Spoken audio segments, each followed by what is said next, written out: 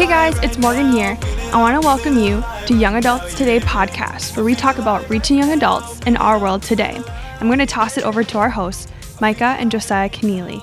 What's up, guys? Hope you're feeling alive right now. I'm Micah Keneally, and I want to welcome you to Young Adults Today podcast, where we reach young adults in our world today. Like today, and like always, I'm joined right here with my husband and co-host Josiah Keneally. Josiah, how you doing today? Hey guys, doing awesome. We're in our home studio today and just loving life, loving ministry, and excited to have time to podcast with you guys today. Yeah, well, Josiah, we have a very special guest today, and he is eagerly waiting on the other end for you to introduce him. And I hope our listeners are too, because this is going to be a fantastic episode that's hopefully going to bring some hope in the midst of chaos, in the midst of trials, in the midst of everyday living. So Josiah, who is that special guest that we have awaiting? Well, we're in for a treat. And Young Adults Today listeners, we're joined today by Ben Courson. Ben is the senior pastor at Applegate Christian Fellowship. He's an international speaker, best-selling author, and TV and radio personality. He's been featured everywhere like Fox, Hallmark Channel, TBN, ABC Family, and other mainstream media outlets. His TV show is broadcast, this is crazy, into over 180 countries. It's all over national radio on over 400 stations. And he travels the globe speaking of hope from God and igniting revival in the hearts of listeners. So this ministry of Hope Generation stems from his own bout with suicide and depression. Ben founded Hope Generation, aiming to help those struggling with depression and suicidal thoughts, to those who've lost hope and needing amidst their success.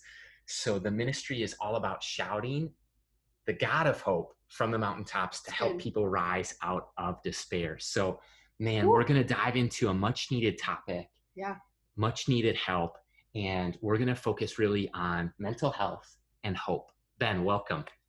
I'm so excited. I love you guys. You know what just hit me is, first of all, you both have very biblical names.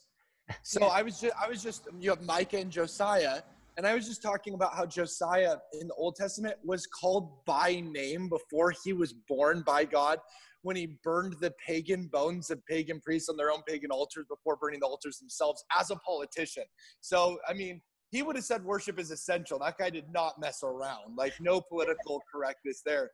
And we were talking about how like Cyrus was also called 170 years before he was born by name to restore the Jerusalem Israelis and Hebrews back to their motherland. So you guys are destined for great things, man. Just like the Old Testament kings and prophets. Yes, we receive that. So it's quite an adventure for sure. So Ben, we are just so thrilled that you also have a big biblical name. Good grief, I can't even talk. Benjamin. Yeah, and I talked about that too, because it says that we've been blessed with every spiritual blessing, and how Benjamin received the goodly portion. When Joseph was talking to his brothers, like disguised in Egypt, he gave Benjamin the larger lot, the goodly portion. So I'll take it, dude. I like that. We're all going to walk out in the meaning of our names, right? We receive that. Well, Ben, we are so thrilled to have you join us today, and we are talking about a much needed topic in the world in which we live, whether it's chaos and commotion, or if it's just simply in a season of being still in the everyday life of which God has called us to. So Ben, we're just going to start with your journey, whether it's your life, your faith and ministry. So let's talk about your passion and where all of this kind of just started, of you being passionate about specific topics as well as what God has called you to. Well, I gave my first sermon in third grade and then began speaking regularly at 16 and traveling and speaking at 16, and became a pastor my senior year of high school. So I've been doing this a really long time, but it was when I entered the ministry that I started getting really depressed. And I think that's what could relate to a lot of, your audience right now is I thought there was something wrong with me, until I learned that actually some of the great leaders in history struggled with depression. So if you look at Abraham Lincoln, he would walk with a shotgun in the woods, tempted to kill himself. Winston Churchill didn't want a second story flat because he said desperate thoughts do come into the head. He didn't want to fling himself over the railing in a desperate moment, potentially. If you look at somebody like Charles Haddon Spurgeon, who suffered the preachers feigning fits with gout in his feet and depression in his heart. What I started to learn is depression is not necessarily a sign of weakness. In fact, sometimes it's a symptom of strength for leaders. Like Calvin Coolidge suffered Great Depression, and he oversaw the economic boom of the Roaring 20s. And I started to learn, like, okay, if Ernest Hemingway killed himself, if somebody like, Vincent van Gogh chopped off his own ear because he went so mentally mad, it doesn't mean that there's necessarily something wrong with me, but it does mean that I need to reframe my pain and see my weakness as something that can potentially become a strength. And like, I was reading this study by Alfred Adler, who at the turn of the 20th century, this is wild, but he found that 70% of the art students that he studied had optical anomalies, which meant they had problems with their eyes. And then the greatest composers that he studied, like Mozart and Beethoven, had ear degeneration, so problem with their ears. And what he found is when you're really weak in a certain area, you have to practice what's called compensatory ability, which means that you have to make up for your weakness by giving it extra attention and extra focus. And that area ultimately becomes a strength for you, which was once a weakness. So I think of James Earl Jones, the voice of Darth Vader, Sandlot, CNN. Yeah. This is CNN. He was a stutterer, and he became one of the most iconic voices of his generation because Paul was onto something when he said, when I am weak, then am I strong, because you have to practice compensation. For him, it meant the weaker I am, the more I have to hang out with the Lord. And because I'm the average of the 5 people I spend the most time with, the more I hang out with the Lord, he's the strong one. The more his strength's going to rub off on me because I become like who I hang out with. Therefore, the stronger I become, the weaker I initially am. And so that's what I started to learn with my own life, is that in struggling with depression, entering into the ministry, I started over the years, like I began to learn, I'm gonna figure this mental illness thing out.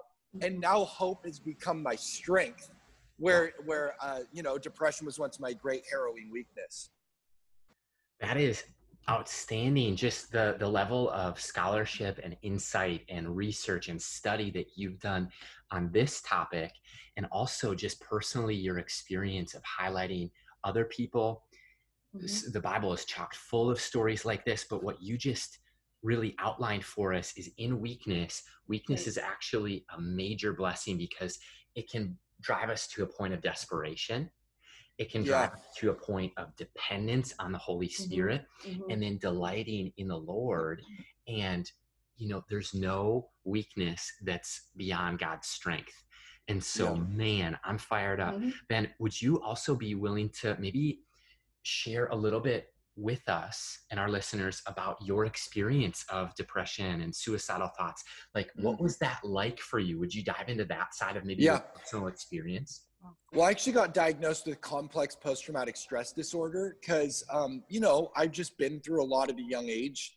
We all go through stuff, and I'm not saying my experience is worse than anyone else's, but I am saying that, I had a succession of tragedies that happened very quickly. So, for example, my sister died in a car accident. Gosh. My brother died of cancer. My dad's first wife died. I went through a romantic heartbreak after an 8-year relationship that just left me blindsided. I have a guy who follows me and my family around, like picketing us. It's pretty annoying after a long period of time. And I went through 10 years of suicidal chronic depression. And so after going through all that stuff, one of my good friends, Jared Wilson, I don't know if you guys know him, but he's a pastor who killed himself. And I was hanging out with him a week and a half before it happened, So after going through all this stuff, I didn't get diagnosed with PTSD. I got diagnosed with complex PTSD because the normal version wasn't enough. I needed the complex variety because there was just so many things that happened at once. And you begin to believe that history is nothing more than one wave of emergencies after another. And for me, like, I would say that depression is nothing more than seeing your future subsumed by an infinite gray, that tomorrow's going to be no different than today, that things are not going to get better. That really is the summation of what depression is, at least in my case. And I actually have another book coming out in September that specifically gives 11 weapons that God gave me to defeat the dark lord of depression. And I just want to talk about a couple of those things. Yes, please do.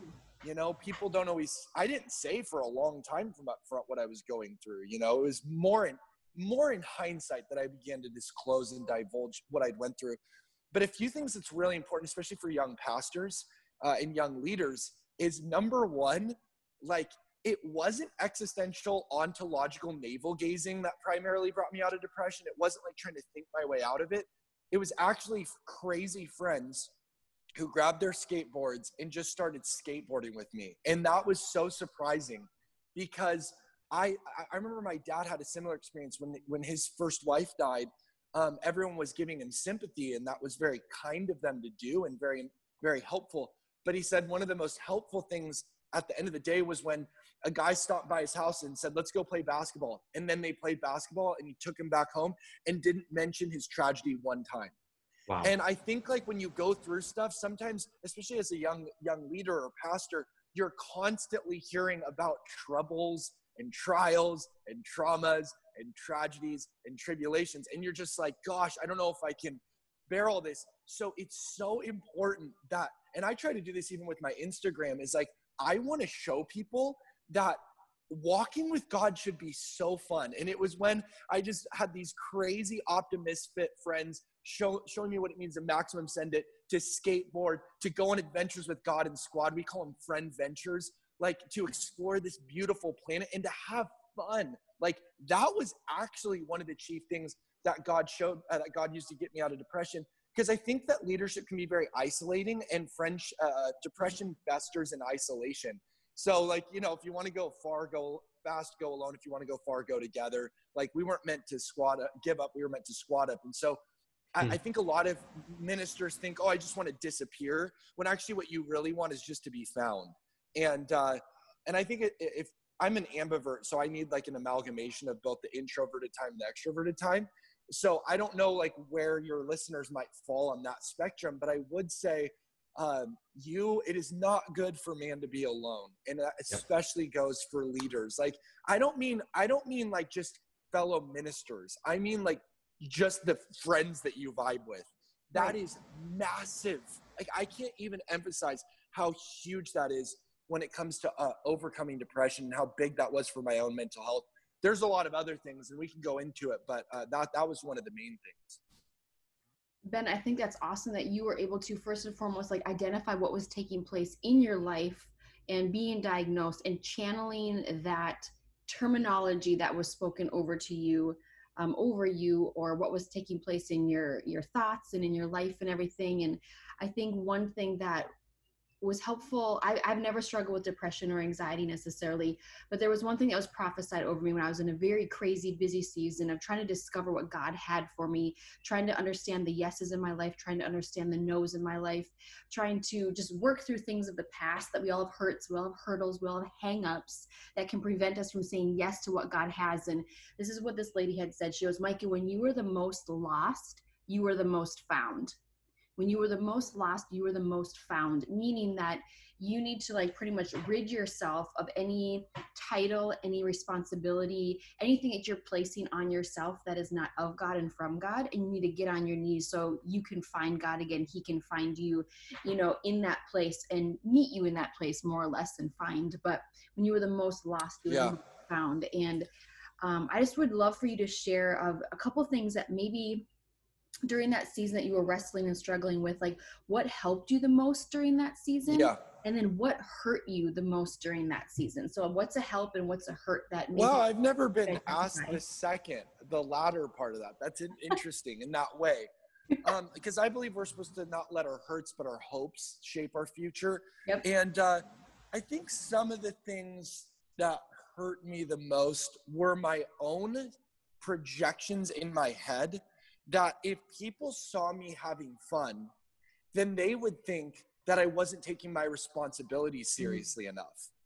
And that was probably one of the things that hurt me the most, is like, I thought, well, I can't show people that I'm having fun because it looks like I'm not taking the ministry seriously enough. And I would say that was one of the things that hurt me the most. And the opposite was reality. Like, I love how Mark Twain said, I've had a great many troubles in my life, most of which have never happened. Like, love that quote. Our worries, like the future of our reality is seldom as bad as the future of our fears.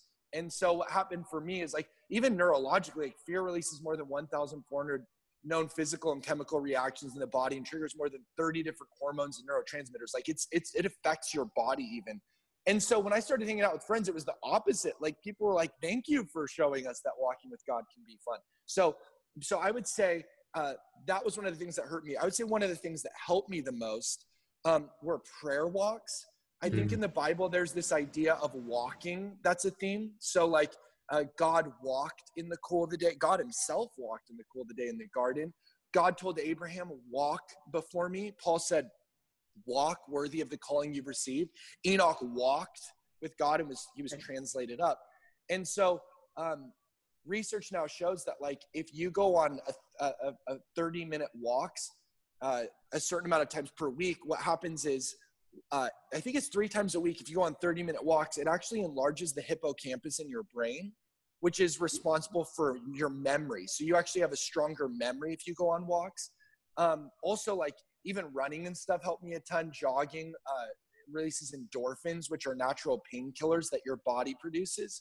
But back to this walking thing, these prayer walks, like I don't do good just sitting and praying. Like I have to go walk and talk, and I would talk to God about like my dreams and my problems. And, you know, if there were girl problems or if there were ministry goals or if there were people that were gossiping or whatever, I just talked to him about everything. Because the great thing is you can talk to God about, like you can gossip to God. He's not like, oh, I didn't know that about that person. Like that's a juicy deed. Like he knows. So David said, I pour out all my complaint before God. You know what I mean? You can either complain to people and get their pity, or you can complain to the Prince of Peace and in his presence get his power. And what I found is like in talking to God about the stuff that was really on my heart and just going on walks, that was so healing. And then later on, I found out that scientific research has shown that if you talk to God about your hopes, fears, and dreams, it has the same effect on your brain as therapy.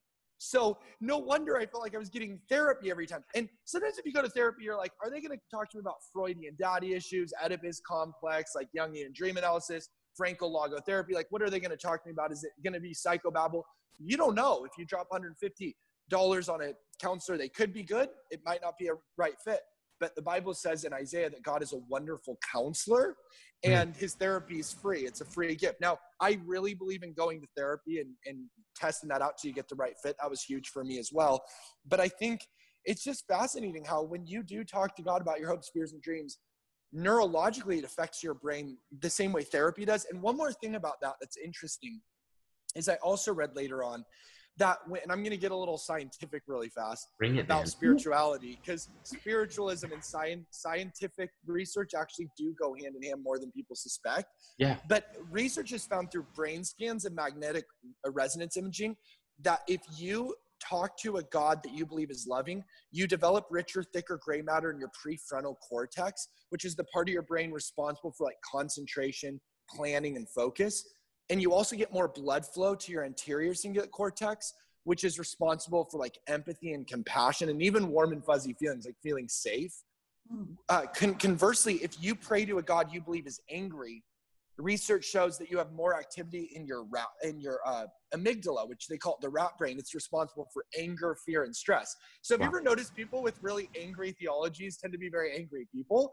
And that's why it's that way, because your brain images whatever God you happen to worship. And so that's like science, which is wild. And so that's why I think like through neuroplasticity, you can change the grooves in your brain, even through praying to a loving God and meditating on him. You know, our thoughts, Ben, are vital. They're like a source. They come from our heart. They're a source of life. They're a source of hope. They're deep. Like our thoughts are deeply ingrained in our being, and we can't necessarily control every thought that we think and what comes into our mind, but we can feed certain thoughts and we can focus on, we can take captive thoughts through the power of Christ. And I just think of my own experience at a young age, experiencing suicide in our family. My uncle took his own life. I dealt with tension headaches. and just debilitating pain for 3 years, 5th grade through 8th grade, dealt with perfectionism, dealt with a lot of just trying to perform. And I found such freedom and surrender and healing. And a component of that was we went to doctors as a family. We went to a chiropractor. I went to counseling. I also had the prayer team at our church praying for us. And I think that we're holistic beings, like you mentioned. Yes. A mental being, a spiritual being, a physical being, a relational, social being. We're people. We're like human beings. And I just look at medically, like what clinical practitioners are saying is that 8 out of 10 people seen in the OR operating room are on some sort of medication for anxiety or depression in 2020. So in regard to the next generation experiencing off the charts anxiety, off the charts depression, mental health battles that are a very real struggle for those of us who are listening, who are leading, ministries that are Christian leaders, pastors. What is our role specifically, Ben? How can we want to help? And are there warning signs that we can look for? Are there ways that we can minister? And are there ways that we can, like you said, lead people to the Prince of Peace?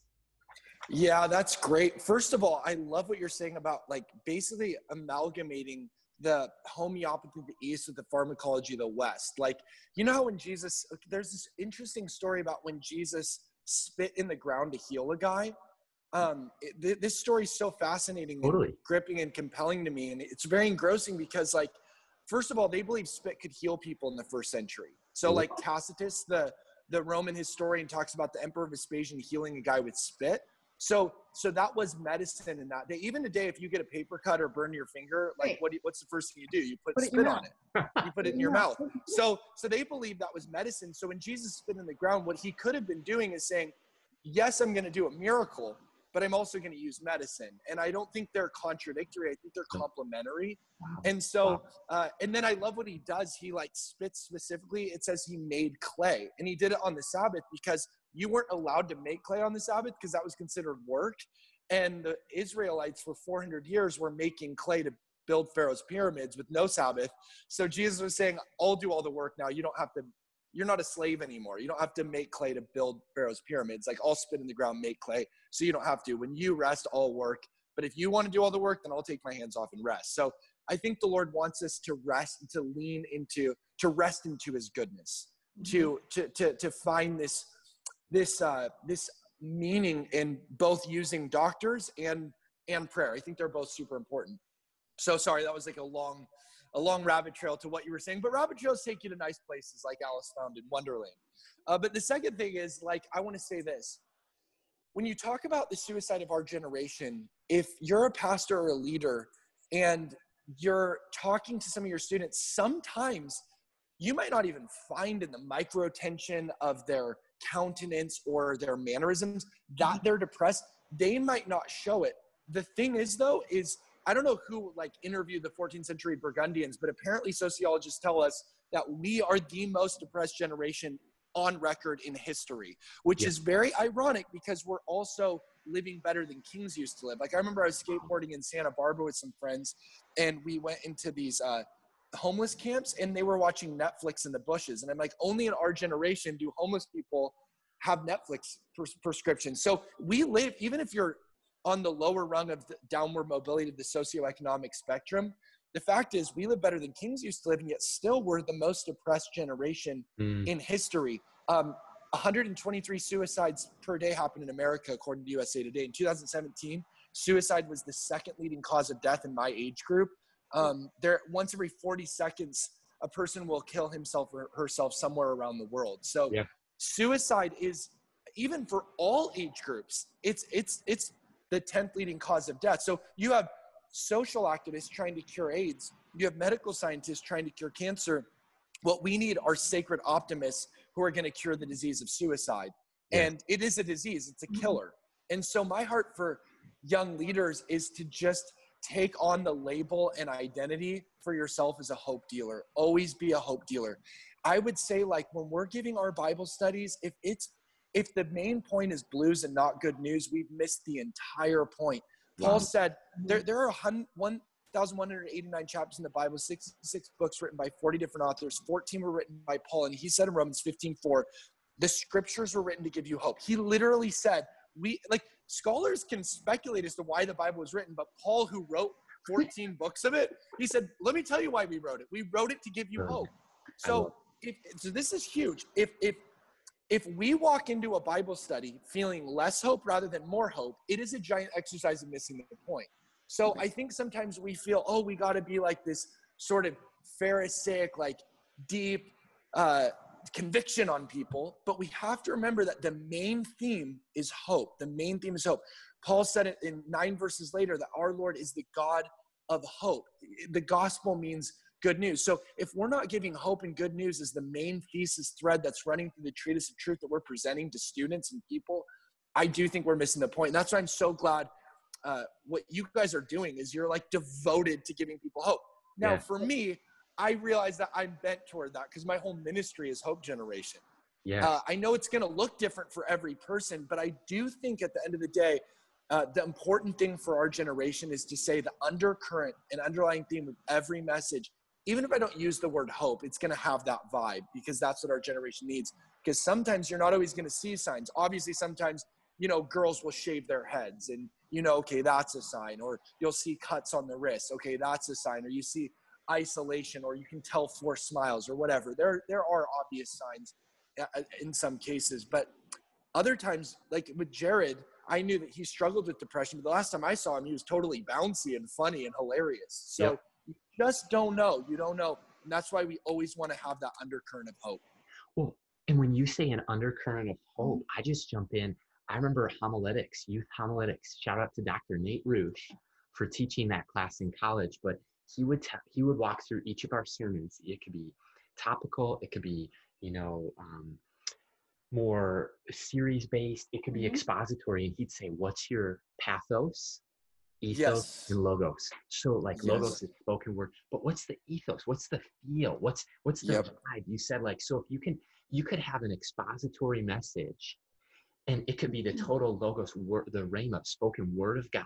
And then you could have this ethos of hope, because that is the thread of scripture. So I just jump in and echo everything you're saying. I just wrote that down. I'm going to use that in my message here coming up. That was really good. I've never heard that before. That was great. Thanks, dude. You're giving me a sermon. I'm getting studying done while I listen to you. Let's go, man. Young Adults Today. Ben Courson, what's up? Oh, dude, that's great. Good stuff. I just wrote that down. That's too fun. Well, Ben, we know that it's it's our job, it's our opportunity, it's our ability to steward our relationships with Christ and to make life fun. Like you said that you had some individuals comment of you've made life or being a Christian fun, but you also experience life and freedom through friendships that were saying, hey, let's go skateboarding. Hey, let's get together. Hey, let's just take your mind off of, a loss of a loved one. And we're not going to bring it up, and we're not going to, counsel you, but we're going to counsel you through a friendship of saying, I'm going to love you where you're at. And if you want to talk about it, you bring it up. You know what I mean? Yes. So having those people in our lives, and we know that you have a very significant mentor or a well-known mentor in your life. And we know that you've posted something recently on Instagram about your personal mentor, who's Greg Laurie. And can you just share with the audience, what role has mentoring played in your life aside from friendships, mentoring, discipleship? Can you just share some fun dynamics potentially of what that is and means to you, and what it should mean to the listener if they don't have one? Because what we're finding is that many people in ministry, they don't have friends in ministry or outside of ministry. They don't have free time outside of their singleness, or maybe dating, maybe engaged, maybe married, and they don't have mentors or discipleship happening in their personal life. So there's nobody calling them out, and there's nobody calling them up. So what has mentorship meant to you, and what can you just share with a listener who may not have any form of a mentor, or maybe even be aware of the significance that a mentor could or should hold in their life? Well, the one thing that mentors like Greg Laurie or like my dad have had in my life is their utter commitment to excellence. And that is the one thesis, that's sort of the one strain and common denominator that I found in all them. I actually read this book a while back called Outliers by Malcolm Gladwell. Love in it. chapter 2, Yeah. he talks about the 10,000 hour rule, how literally it's not rocket science. If you practice for 4 hours a day, 5 days a week for 10 years, or 8 hours a day, 5 days a week for 5 years, if you have a gift, you will become world class as long as you have a gift. So the Bible says, stir up the gift that's within you. So if you look at the Beatles, when they came to America, the British invasion, it's like the mop-topped boys from Liverpool with the X and It factor, and all the girls swoon, and they just have this something plus. Well, actually, the Beatles had played more live shows before they ever came to America than most bands do in their entire career. So when they came on the Ed Sullivan Show with the British invasion, that was after they had played like a club in Hamburg, Germany, 7 nights a week, 8 hours a night. It might have felt like 8 days a week, but like it was just so much practice. They were horrible before that club. They were awesome by the time they left. If you're looking at Bill Gates, Bill Joy, Steve Jobs, hockey players, pianists, science fiction writers, master criminals, literally any field, if somebody reaches the top, they practice for 10,000 hours. Bobby Fischer, the chess champion, Mozart. I mean, even these child prodigies had to practice for a good 10 years before they really reached that level of excellence that we remember them for today. But I literally did that.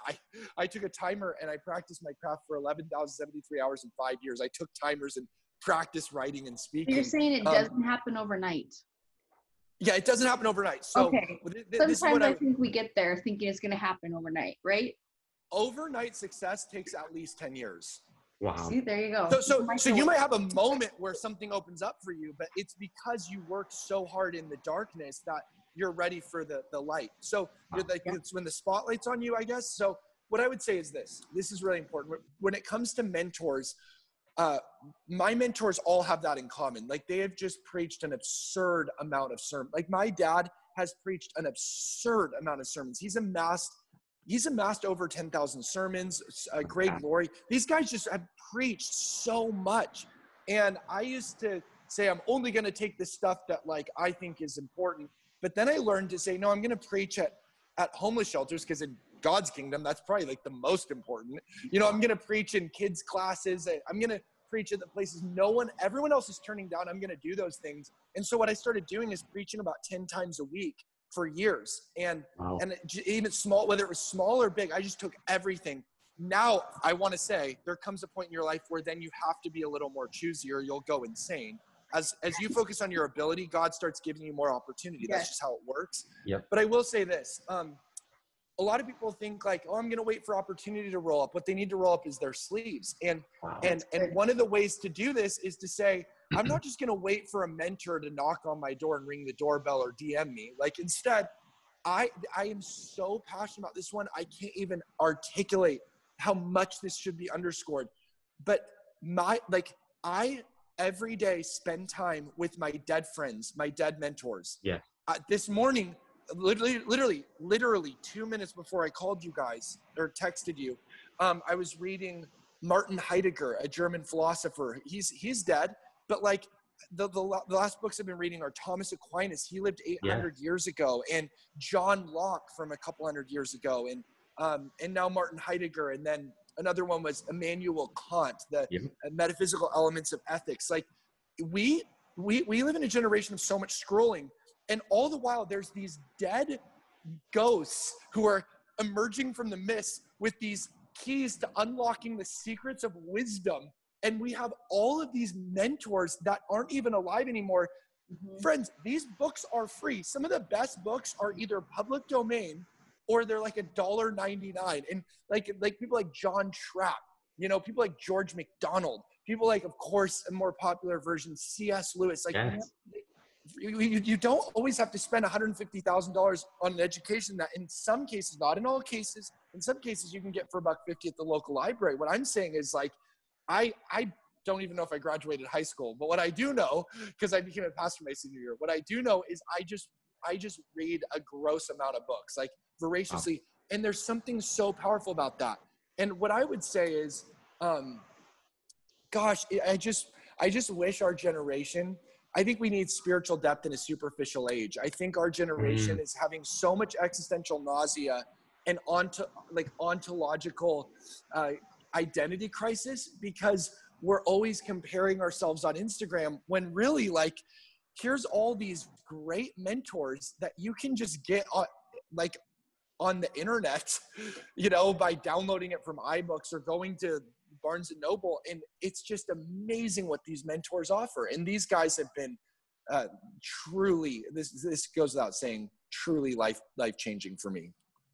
So good. Ben, that's outstanding. I mean, you and I met, and by the way, when you meet Ben, or when you listen to a podcast with you, or when we re-record, I'm taking notes. I'm having a blast because there's something about your demeanor and just God's anointing on your life that's just unforgettable. I remember sitting at Passion Camp, a Louis Giglio mentoring day next to you. And I like had no idea who you were, but I'm like, dude, your spirit is just fun to be around. And the depths of my heart this year, 2019, 2020, have been crying out to deep. And so I started stumbling across like some John Mark Comer. Well, he points to John Ortberg. Well, he points to Dallas Willard. So I'm like reading all of Dallas Willard. I'm then reading all of like C.S. Lewis, because Dallas Willard quotes a bunch of C.S. Lewis. Then C.S. Lewis is like quoting Jonathan Edwards. And dude, that's exactly how it works. And this is one of the issues I take with the educational system today, is there's a lot of forced reading, and that's why people don't like to read. But if you follow your curiosity, that's exactly what happens. This guy quotes another guy quite a bit. Like C.S. Lewis had George MacDonald in every book. I'm like, okay, who is this George MacDonald? I read George MacDonald, like C.S. Lewis said when he read Phantastes, it baptizes imagination.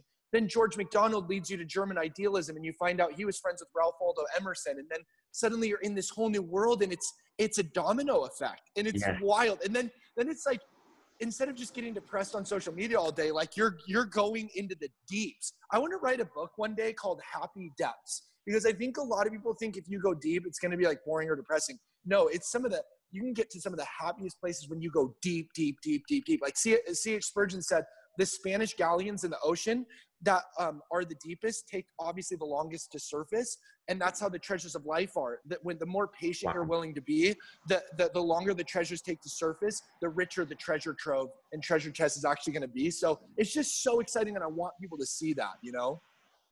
I love it. Let's go, man. You spur me on. I'm fired up. And that leads us into the last 5 minutes of this podcast. We do something then called 5 questions, 5 minutes. We call it 5 and 5. And so they're kind of a little bit more rapid fire. It's how we like to close things. I love that, dude. And we're lifelong learners, so we're going to learn a little about you in 5 minutes. How's that sound? A little more. Sounds fun. Sounds fun. Here we go. All right, so question number 1, Ben. If you could describe yourself in 3 words, what would they be? Buoyant, driven, insane. And any of my friends would agree with the insane part. Well, and we know that words carry weight and they mean something. Like there's a definition. Are there any words that you live by? Maybe they're sayings, maybe they're verses, maybe they're quotes. Are there any words that you... And by the way, speaking of words and etymological origins and stuff, when I say insane, I read this book called First Rate Madness, which showed me that some of the best leaders were actually insane. So I don't necessarily mean that as a bad thing. I would say words that I live by are discipline. I'll pick 3. How about I pick 3? Discipline, not to sound like grandiloquent or something, but greatness. I always am thinking like, is this greatness, or is what I'm doing now going to be forgotten? You know, like, is this true greatness, or is this trendy? You know, I like to think about that. And then the third thing I would say is, oh gosh, I would say legacy. A legacy is so important to me. Like for me, what I'm doing now with Hope Generation, we try to come out with like sometimes 6 videos a week, produce videos a week. And to me, and we have like a daily podcast and all that stuff, a weekly show, because it's not just about what I'm doing for this generation. It's what am I going to leave behind? Like, This is just a light affliction compared to the way to glory, all this stuff we go through here. So I want to leave something behind, I guess. I don't guess, I know. That's so good. Well, Ben, we're going to mix things up here with question number 3. Curveball. And if you could ask us one question today, what would you ask Josiah and myself? What is the funnest thing about being married to each other? Well, Go? I'll answer mine in 30 seconds. Micah is #adventure. You just, Oh, there you go. I proposed to her at the Grand Canyon. Like, she just loves life. She lives to love. She's a learner. She's a leader. She's just somebody who spurs me on, and just never a dull moment. Like, she is funny, Wow. hilarious, adventure. Witty. What would you say about your hubby? Oh man, what would I say about him? I would say that he is definitely the biggest encourager. So I think when you are called to ministry and you're doing ministry alongside each other, and it's not a production, it's not a show, but it's completely surrendered to God, and to know that he is desiring more of God's will, more of God's insight, and more of God's direction. I mean, as the head of the household and as a teammate, to play off that each and every single day is also an adventure, because we invite God in, like, God, what will you have us do today? How will you interrupt our day to further your kingdom when it's inconvenient for me? And how can I die to self each and every single day? Now being a new parent, being a spouse, from dating to being a single, like, it is a domino effect of, seeing him just desire more of God, I think spurs me on to the next level of intimacy with God. So I think that's just one fun thing about being married, is you get to do life with your best friend. You don't have to do it. You've chosen each other, and we're on the same team no matter what. And we're just going through life together and sitting with each other in the front seat side by side, versus in separate cars trying to take each other off the road because we don't know our role, or we don't know what God's called us to. Yeah, that's good. We do know. So in the same seat with our helmets on, ready for an adventure, I think is most definitely the most rewarding aspect of being married, but also doing ministry together. So yeah, that's what I love that. You have the Bilbo Baggins. It's a good day for an adventure. You have a Bilbo Baggins mentality. And also the other thing I will say, and this is super interesting, is you mentioned you proposed at the Grand Canyon. We just started a study through Ephesians, which has been nicknamed the Grand Canyon of the New Testament because of the height, width, length, and breadth of the Grand Canyon. That's what Paul talks about in Ephesians, the height, width, length, and breadth of the love of God, which passes knowledge. So I'm tracking with you guys. Dude, and Ephesians is one of the 3 books that I'm trying to memorize Ephesians, working on it. Wow. Public accountability, trying to get there, maybe halfway. But back to you, Ben. In a world that is so hopeless, how can we as Christ followers hold on to hope? You will have nightmares and you will have dreams. You will conquer your nightmares because of your dreams. As you delight yourself in the Lord, He'll give you the desires of your heart. On your worst day with God, you're better off than on your best day without God. And when you're going through your worst, God is planning His best. That, my friends, is something to hold on to. Oh my gosh. Are those your words? Is that first Benjamin? Hey, originality is the art of concealing your sources. When you read a lot, you start to get information everywhere and it's just all swirling around your head. But those things have really helped me for sure. I think you're brilliant. You sound like a walking fortune cookie, but I love it. So fifth question, Ben, then we'll let you get out of here. But if you could tell a group of college pastors and young adult leaders one thing, if we gave you the mic right now, what would you leave us with today? Stay focused. Don't get caught up in the comparison game of other pastors. Don't fall into the superficiality of our age. Don't get discouraged or grow weary in well-doing. Work really hard at your craft. And if you do your work, Spurgeon said, you'll never be out of it. See what you can do to build an outpost of the kingdom of God in your home church or wherever you're ministering. Use your platforms to create and build an empire of hope in our generation. Be a hope dealer. Be a sacred optimist. Find holy happiness and calm delight in Jesus' joy in your friendship with God. Enjoy the joy of being enjoyed by God. Maximum send it to eternity and beyond, and throat punch the devil for a living, and you'll be doing some special things. That's a whole bucket of fortune cookies right there. I'm going to re-listen to that a couple times just so you know. Those taste great. Man, Ben, this has been just invigorating. And I just want to say thanks for the work you're doing. Yeah. Thanks for the study, the seriousness that you take to scholarship and study. Thanks for just holding on to hope, for sharing hope with us and with others. And listeners, what a great conversation. Hope you'll share it with somebody. And you can find out more about Ben Courson and the Hope Generation when you connect with us on social media is at youngadults.today. Until next time, this is Josiah and Micah Canaley with Ben Courson. All right, bring hope to the hopeless. That's our job.